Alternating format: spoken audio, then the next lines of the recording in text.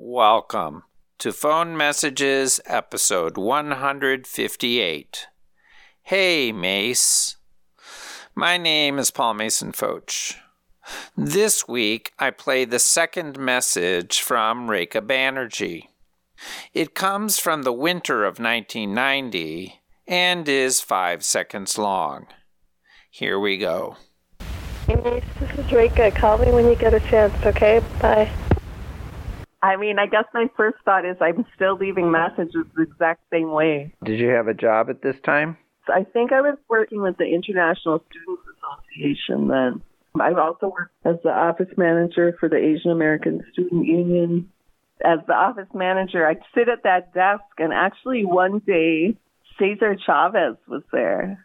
He was there to meet the Latino Student Union. And because we had this wide open space, I was sitting at my desk, and I was so intrigued and interested, because I knew he was this amazing person who had done so much for the farm workers, and I just wanted to be part of it and listen. So I just sat there quietly and listened, and I noticed he kept looking at me. He would look over, and I don't know what he was thinking, but in my mind I was thinking, he thinks I'm a spy. Do you know the name of the building that it was in? Yeah, that was in Memorial Union on the second floor. Okay, so can you describe the building a little bit? So I think anybody who comes to Madison and has any contact with the university will know Memorial Union. It's really famous, and it's in the heart and soul of so many college students there. So anyway, you walk up. I think it has some wide stairs going up to the front, and you enter the room. Oh, that's where my first job was. You enter through these glass doors, and the first thing across the hall is an ice cream stand. That was my first job, selling Babcock Hall ice cream. So that's the first thing you see in the building, and then you take a left turn, and you're going down a hall, and you keep going, and you'll get to the Rathskeller on the right, which is the big drinking hall on campus. So in the Rathskeller, there was a stage, and they would have bands play. They'd be dancing. I would study in the Rathskeller, obviously not while the band was playing, but in the daytime, there'd be studying there. And I remember me and my friend would get a pitcher of beer and sit at a big wooden table and study. And there's a big patio overlooking the lake. So people would just sit out there in the sun and look at the lake. I think you could see the sunsets on the lake.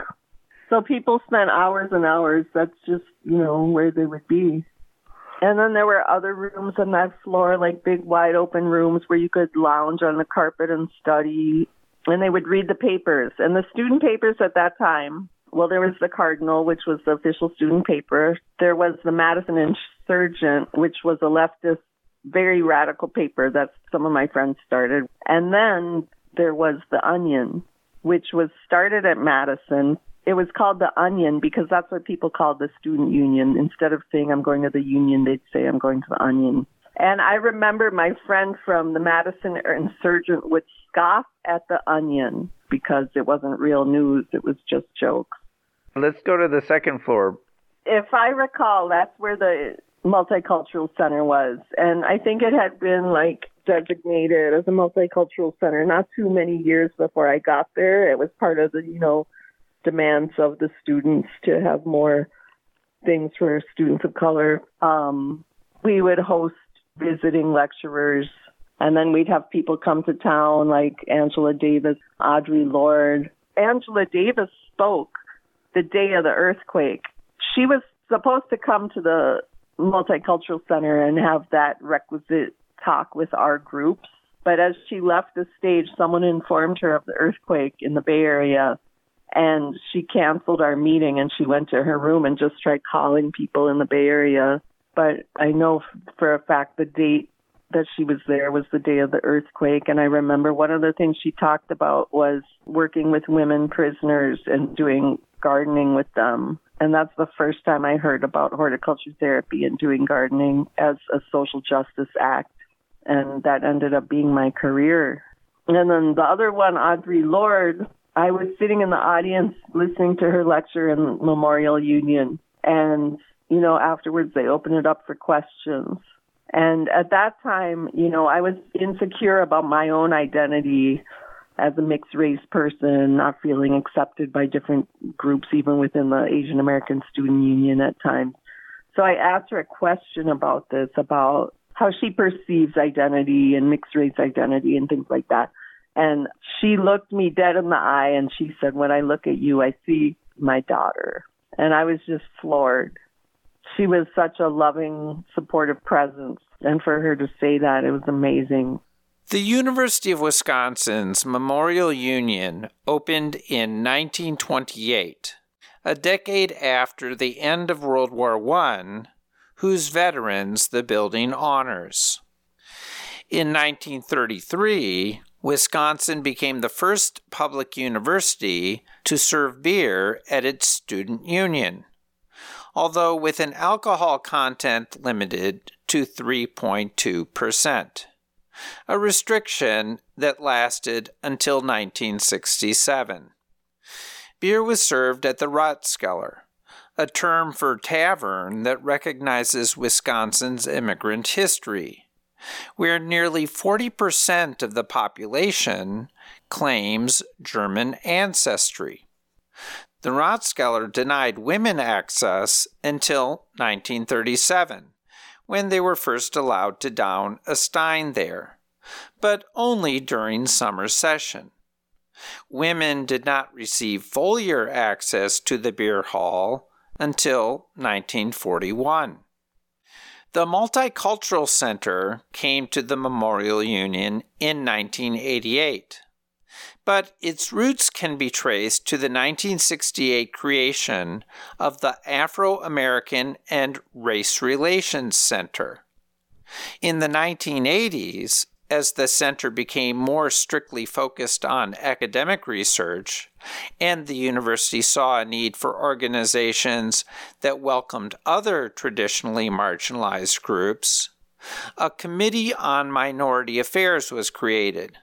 The committee released a report in 1987 calling for the creation of a center that would focus on the needs of Afro-Americans, American Indians, Chicanos, Asian Americans, and Puerto Ricans. In 1998, the center moved from the Memorial Union to the newly renovated Armory and Gymnasium next door. Known as the Red Gym, the Romanesque building dates back to 1894 and was attacked with a firebomb in 1970 as a protest against its use by the ROTC during the Vietnam War. Returning to the Ratskeller, I have fond memories sitting on the terrace overlooking Lake Mendota, sipping a brew with my friend Maura, who also attended UW-Madison. We probably sat in a couple of the famous sunburst chairs painted in orange, yellow, and John Deere green that pay tribute to Wisconsin's farmlands. It's a glorious setting, and when the terrace opens every April, students rejoice the end to Madison's long winter. If you want to drink a beer on my terrace, paddle over to my website, pfoch.com. That's pfotsch.com. The interview was edited this week by Sadie Levin. Many thanks to her and to Reka for her memorial tour. And thank you for listening. Talk to you next week.